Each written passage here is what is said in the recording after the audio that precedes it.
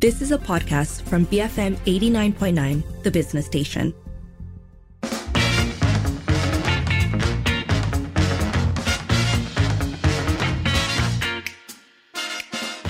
It's 5:08. You're listening to the Evening Edition with Sharmila and Sharad.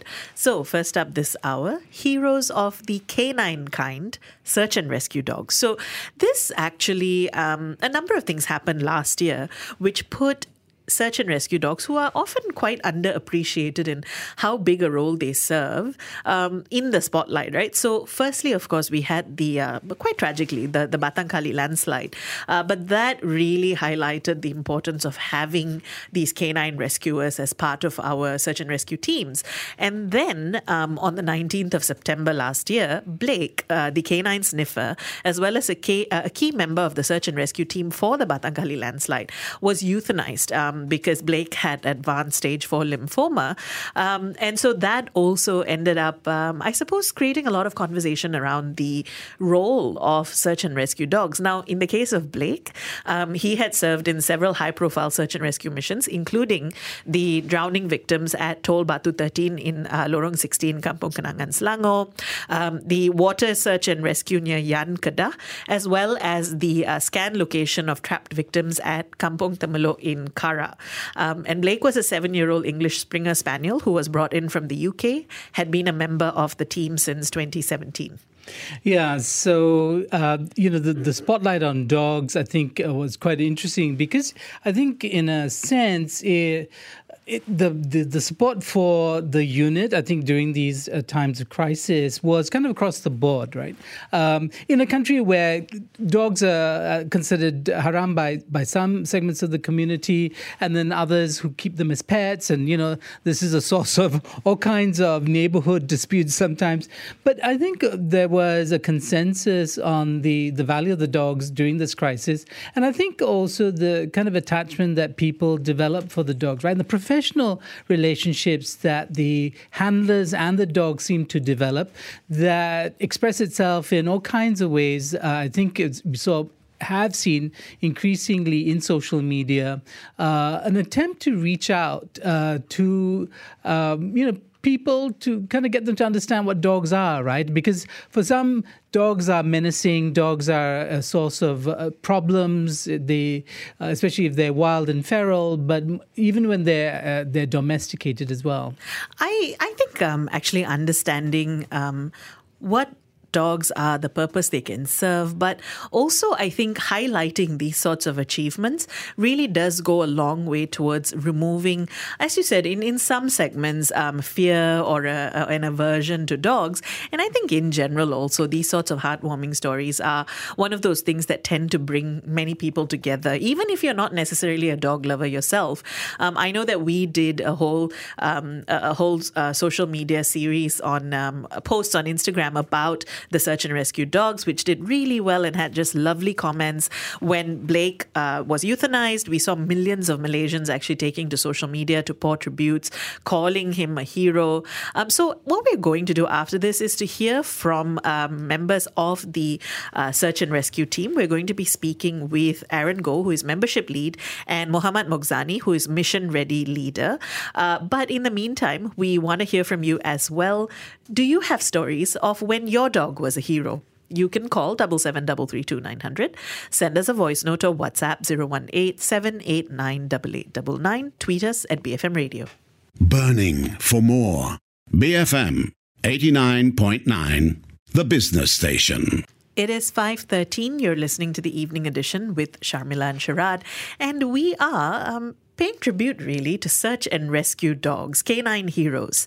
And we want to hear from you. Do you have stories of when your dog was a hero? A hero of an everyday kind is fine as well. You can call 77332900, send us a voice note or WhatsApp 018-789-8899, tweet us at BFM Radio. Joining us now on the line is Aaron Goh, membership lead, and Mohammad Moghzani, mission ready leader, both from the Search and Rescue Dog Malaysia team. Aaron, Mohammad, good to have you with us. So tell us how you first became interested in training search and rescue dogs and getting involved with this. Mohammad, maybe you can start? Okay, I'll go first. For me, I joined Search and Rescue Dogs about 2 years ago. What sparked my interest to do search and rescue is having a dog. From my view, is if you have a dog, you need a purpose for the dog. You cannot just have a dog for the sake of having a pet. Especially when you get a working dog, you need an outlet for the dog. So I was looking for an outlet for my dog to work. So search and rescue was one of the choices that I wanted to do. And for me, helping the community and saving lives is also another great thing to do with your dog. So that's the reason why I joined up. Mine was a bit different. My dog was a Labrador. She's pretty active, and so normally we go to parks and we will approach to say that we have an active dog and wonder if we would consider some activities of a search and rescue nature. So we attended some sessions, and the team evaluated and find that the dog was suitable, and that's how I joined. Right, the team. So it's part of the activities that we could provide for the dogs itself, and also at the same time that we could also serve the country in delivering, volunteer services. So tell us, who are the dogs in the team right now? Okay, so for now we have roughly about 9 to 10 dogs in training. We also have 3 deployable dogs at the current moment. So what we do and what we specialize in is actually, it's called live fine. So we specialize in live fines. We do not do any cadaver work. So cadaver work means you find people who are deceased. So a lot of missing persons cases, we specialize in that. And Aaron, how are the dogs chosen? Are there specific characteristics that you look for? As a club, we have a few channels of people reaching out to us. We are on Facebook, right, as Sardog Malaysia. And sometimes we also have visibility coming from dog training groups and people who are interested. And at the same time, we also have our members looking out for dogs that may be suitable, right? So for any party that is keen, they will contact us, and we will go through a process of assessment. And we go through a process of looking at 2 things. Number 1 is actually, we look at the dogs, and the person who owns the dog is a dog handler, right? And so that's the first part. And at the same time, we also look at the person who handles the dog, the handler itself, and whether the person is also suitable. So our normal process when a person contacts us is that we will go through a few sessions of introducing the person into the activities that we are doing. So we invited them for our training, and they would engage with our team members. So vice versa, we have the person accessing what we do and find out whether the activity is suitable. And also the team also to access whether the person is suitable. Now, going through the process, once we determine the person is suitable, then we would invite the person to bring the dogs. And that goes to the training team, and the training team would access the dog for suitability. Now, the dog could be accessed for a lot of character. Number 1, if the dog is friendly and the dog is driven, right? We are not selective to say the dog has to be a pedigree. We are open to all. We have serving dogs who are non-pedigree as well. So it's so much more as a character. So if we find that the dog and the person is suitable to the team, then we invite them to participate, and they will become a member of the society. And from there, they would undergo a training process. Just following up on what Aaron said, when the training team chooses a dog, so the criteria for the dogs that we actually look for, I won't go into too technical, but I will explain 2 things. One of the major things that we look for is the dog has to be properly socialized. Meaning socialized is that the dog is desensitized to a lot of things. The dog has, like what Aaron said, the dog has to be friendly, because the nature of the work is that the dog is looking for someone. When you want a dog to look for someone, you want the end product to be friendly. You don't want the end product to be fierce or aggressive. If the dog does a search and finds a victim, if the dog is aggressive, the dog might do something to the victim. The other one that we're looking for is, we call it hunt drive or prey drive. So hunt drive is the ability for the dog or the dog wants to search, to hunt. So that's initially what they're doing. They are hunting for a victim.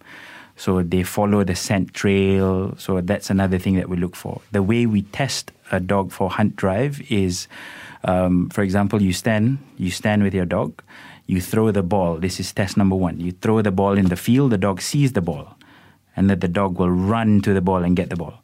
The second test is you turn the dog around. The dog doesn't see the ball. So you throw the ball and then you release the dog.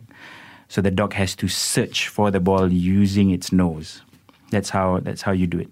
And then the third final test is you turn around, you spin the dog 3 or 4 times, you throw the ball. Basically, you're disorientating the dog. You throw the ball and then you see how long does the dog take to search for the ball. That's one of the tests that we do. Mohammed, we understand that different SAR dogs have different scopes, job scopes and specialties, as you mentioned earlier. How is this determined? We have two different, not styles, we have 2 different jobs for the dog. So one of it is called area search or area live search. So these dogs are trained to search an area, for example, a jungle or any area, any open area. And then another one we have, which is what we call USAR, which is urban search and rescue. So urban search and rescue is we focus a lot on abandoned buildings or buildings that have collapsed. So the type of dog that is required for both jobs is, if it's ideal for an urban search and rescue dog to be small and compact because they are able to go through all the cracks and crevices of the building. But they don't do quite well as bigger dogs for area search because area search is a bigger space. So smaller dogs might not have the stamina or the ability to jump over a log or cross a river or anything like that. But in our case, we do have dogs that have dual purpose, so they do both. Yeah. And what standards do these SAR dogs Malaysia follow or adhere to? We follow a very strict examination or certification. So the certification comes from Europe. It's called IRO, which stands for International Rescue Organization. So in the International Rescue Organizations, there are examinations specific for search and rescue dogs. So for us, we take the certification of area search and urban search and rescue, which is what I explained just now. So we follow to their standard, and their standard is internationally recognized. So dogs need to connect and find trust with human beings. I understand that. What steps do you take to gain this sense of trust? How important is this in your job? So because of the nature of our society and our association, we are a 100% volunteer-based association. So the dogs that we have actually don't belong to the club, or they don't belong to APM, which is, they don't belong to the Civil Defence of Malaysia. They belong to the owners that actually join the society. So bonding-wise, because the dog stays with the owner, the dog, you feed the dog, you train the dog, you interact with the dog on a daily basis. That's where the bonding comes in. So the longer you spend time with the dog, the stronger the bond is. And also when you do training, especially obedience training, that's when you build the trust and the bond with the dog. Yeah. And Aaron, I'm curious, SAR dogs are usually deployed during crises or in high-stress situations. Could you tell us about some of these missions and how the dogs helped? I think just to share a little bit about how do we get invited or participated in those missions. We work together with APM, or the Civil Defence, and we have an MOU with them, and we are part of their search and rescue unit in the sense that we provide canine search dog, right? So as and when the APM has a mission that require the service, then they will call us. Then we will join them, all right, and we deploy. Now, independently, without the APM, then we may not be able to allow to go into any disaster area because those areas are regulated and controlled, right? So we are part of the APM team, right? And so in that sense also, from anyone who is serving in a mission-ready serving member, they also need to be a member of the ABM. Otherwise, they would not be allowed to participate, right? So we have, over the years, we have served in a few key search and rescue mission. One was before COVID, I think we participated in one search of a foreign girl in Dusun in a Greece in Milan. We were also at the Batang Kali landslide incident. Could you help us understand some of the risks associated with these missions? What safeguards are there to protect the dogs when they're out in the field? Okay. What we do is, before we actually send the dogs in, we will have to get a briefing from the command center.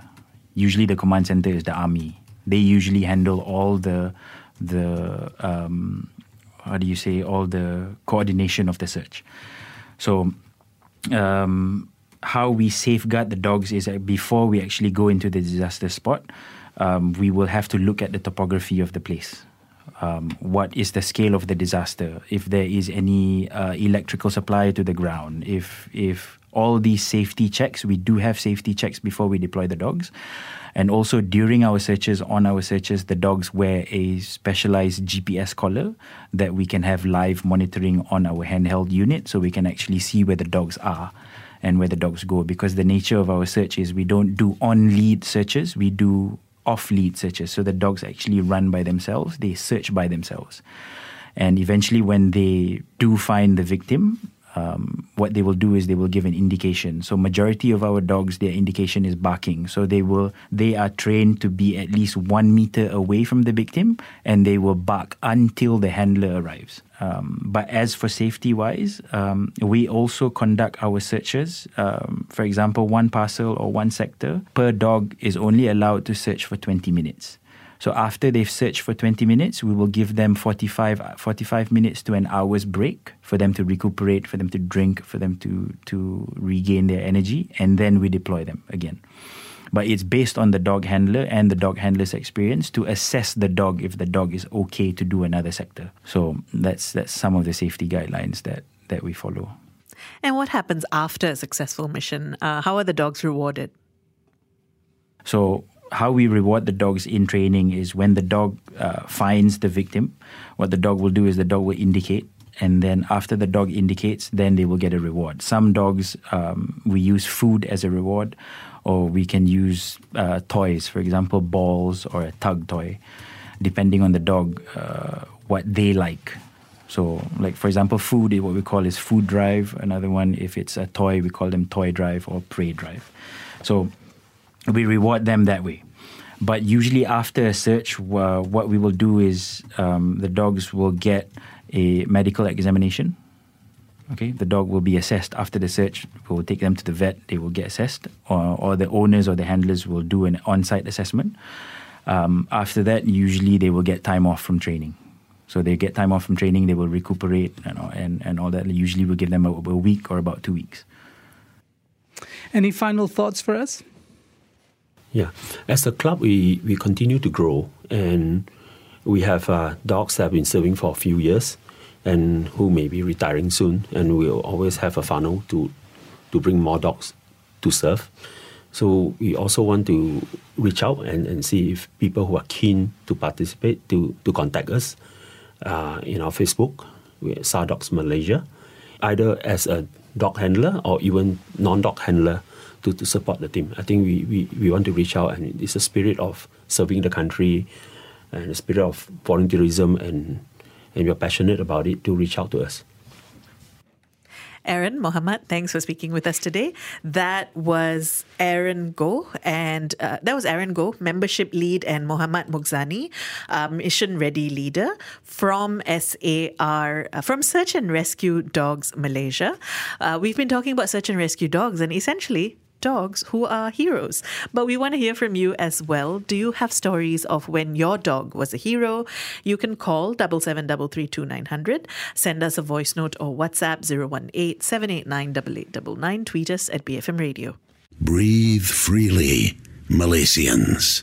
BFM 89.9, the business station. It's 5:38. You're listening to the Evening Edition with Sharmila and Sharad. And we've been talking about search and rescue dogs. We heard from members of the Search and Rescue Dogs Malaysia team. They're a volunteer team, and essentially they have dogs that have helped with a number of different disasters and disaster missions, including the Batangkali landslide. And we also talked about Blake, who was euthanized last year, but was a key member of the search and rescue mission at Batangkali, which got us talking about canine heroes, and that's what we want to hear from you about. Do you have stories of when your dog was a hero? You can call 77332900, send us a voice note or WhatsApp 018-789-8899, tweet us at BFM Radio. So Ron says, our spaniel Isabel kept many a cobra out of our house, had her eyes spat at and temporarily blinded several times, but it never deterred her from protecting the house. Ron, that's actually quite it's firstly a little terrifying, but it is quite a lovely story. And this is something I think many people who have dogs will attest to, that you can rely on them often for not just companionship, but for actual safety. Indeed, Ron, I think the way in which dogs respond by their nature, because of their DNA, is in fact to be protective of the adopted family, of their little tribe, right there. And so there is definitely that. The other thing about dogs and their interaction with wildlife, the non-domesticated animals of the world, is also quite instructive, because, of course, dogs have that other DNA, which is their own ancestry through, sort of going from wolf to dog, as it were, to kind of simplify things. But I think their ability to understand how to deal with the natural world means that they're a tremendously useful companion for people who are interacting in those environments where you're constantly meeting with potentially wildlife. Ron, your story also reminded me of our family dog who passed away several years ago, but wasn't as heroic because it wasn't a snake, but used to keep rats away from the house, which we always appreciated. The thing that my mom didn't appreciate, though, was that he used to think that leaving the carcasses for her as a gift was a nice thing to do. So every other morning she'd wake up and she'd find a dead rat right at the doorstep, presented to her. That I think she could have done without. But otherwise, I'd like to think that's heroic. He also collected mangoes for us. I thought that was heroic too, although he ate half of them. Not quite so heroic. I grew up with dogs, and I understand all these impulses right around the gift giving. When I lived in Klang briefly in 1975, the dogs often brought crows, or crows found themselves at our doorsteps. I mean, these were not crows that were alive, by the way. And but I think it's a strange impulse that dogs have. It's a leader of the pack thing, right? It's a leader of the pack. I mean, you become the leader of the pack, right? I mean, this is the thing, right? So the hierarchies are set, and they want to please you all the time. And this is why dogs are so wonderful for the kind of unconditional love that they seem to, lavish upon their so-called human owners. And, which is kind of unlike, say, cats. I mean, I don't want to get into a cat and dog discussion, but you know what I mean. I mean, dogs are just so loving. I mean, to a point where they can be quite silly. Well, speaking of silly, TIDJ says, unfortunately, no. We had a dog, Pasta. Love that name, by the way. We had a dog, Pasta. Felt like he was borderline suicidal, jumping into oncoming traffic numerous times. And our cat, Leo, was constantly chasing centipedes, scaring us more than anything else. Well, they're not all heroes, but they're certainly entertaining, TIDJ. Clearly. Pasta, what is Pasta? You're going to have to get a dog whisperer, TIDJ, to understand what's going on in Pasta's mind. He just likes, what's the word? Extreme sports. Extreme sports? I think Pasta just likes living on the edge is what it is.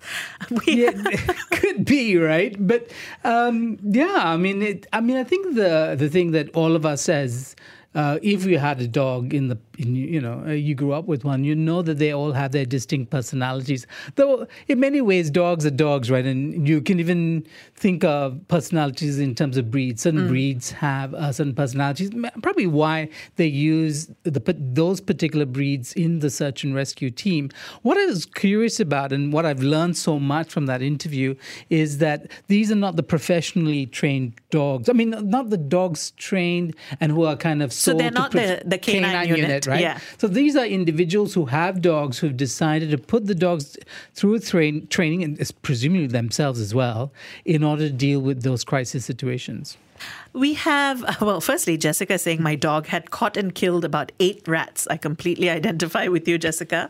But Sharul actually bringing up another sort of heroic dog, right? In other parts of the world, dogs are being used as guide dogs for visually impaired people extensively. In Malaysia, there's only one registered guide dog. Dogs are also trained and used for people with anxiety and special needs. It's a pity why dogs are not acceptable to all Malaysians. Sharul, I get what you're saying. I do think that in Malaysia, we're still quite a ways away from accepting fully the notion that dogs can be so useful for people, specifically with visual impairments, but also in many cases with other sorts of disabilities. And I do hope that that's something that we can move towards. And I understand that there are sensitivities and that there are cultural challenges in terms of public spaces and dogs, but I'm sure there are ways in which this can be negotiated, especially when we come to the table with the notion that this is helpful and indeed can actually significantly improve the lives of people with disabilities. Yeah, the visually impaired issue is a huge one. But I think bringing up the question of anxiety and dogs is also important to kind of understand. I mean, I'm no expert. I don't know if you know about how dogs, especially as pets, are very useful for people with anxiety. Why is it that relationship can engender a sense of security in the human person, and where that's explored enough, right? But I think that anyone who's ever had a dog would attest to the fact that you do develop this really strong bond with dogs. That dogs naturally want to connect. Maybe it's just an evolutionary thing. They've evolved with us over the last couple of thousand years to connect with us in a way that we want as much as they want to have a bond and to maintain that, whether it's in giving care or in giving protection. Well, of course, the emotional support animal has increasingly become well accepted in therapy and in mental health. And I'm not an expert, but I've read about, for instance, how people on the spectrum benefit greatly from having a trusted pet with them. And dogs are certainly very popular in that regard. So, I do think that that's a conversation that we can have and probably should be having. We have a voice note that's come in. This is from Roberto. My dog, we call it Blondie. It was not a hero per se, but it was extremely smart.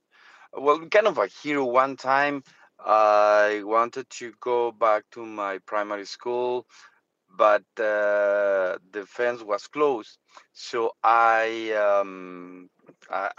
tried to sneak under the fence to go into the primary school. Long and behold, my sweater got stuck in the fence, and my dog Blondie kind of let us know that the fence was open by going under the fence and kind of pushed against the floor, released the fence and opened the fence. So my sweater got released.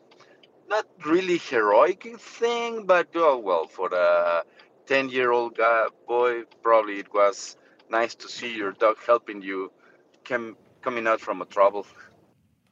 Roberto, thank you. I think Blondie sounds like a hero. I mean, if I were 10 years old, I would have thought that's pretty heroic. It's pretty good. I mean, first the dog's extremely intelligent, seem to know what to do in a crisis moment. Look, for some of us who grew up on television series like Lassie or The Littlest Hobo, I don't know if anybody remembers this. You must be like a 312. I'll be about my age to remember The Littlest Hobo. But these were television programs that had their central character, dogs, and dogs doing heroic things like every day. Well, every episode anyway. Lassie was the high achiever of the lot. Yes. But actually, my favorite pop culture dog was probably Timmy from the Famous Five.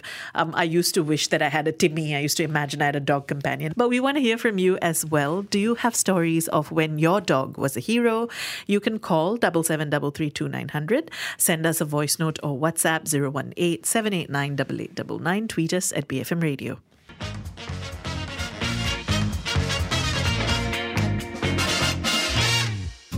You have been listening to a podcast from BFM 89.9, the business station. For more stories of the same kind, download the BFM app.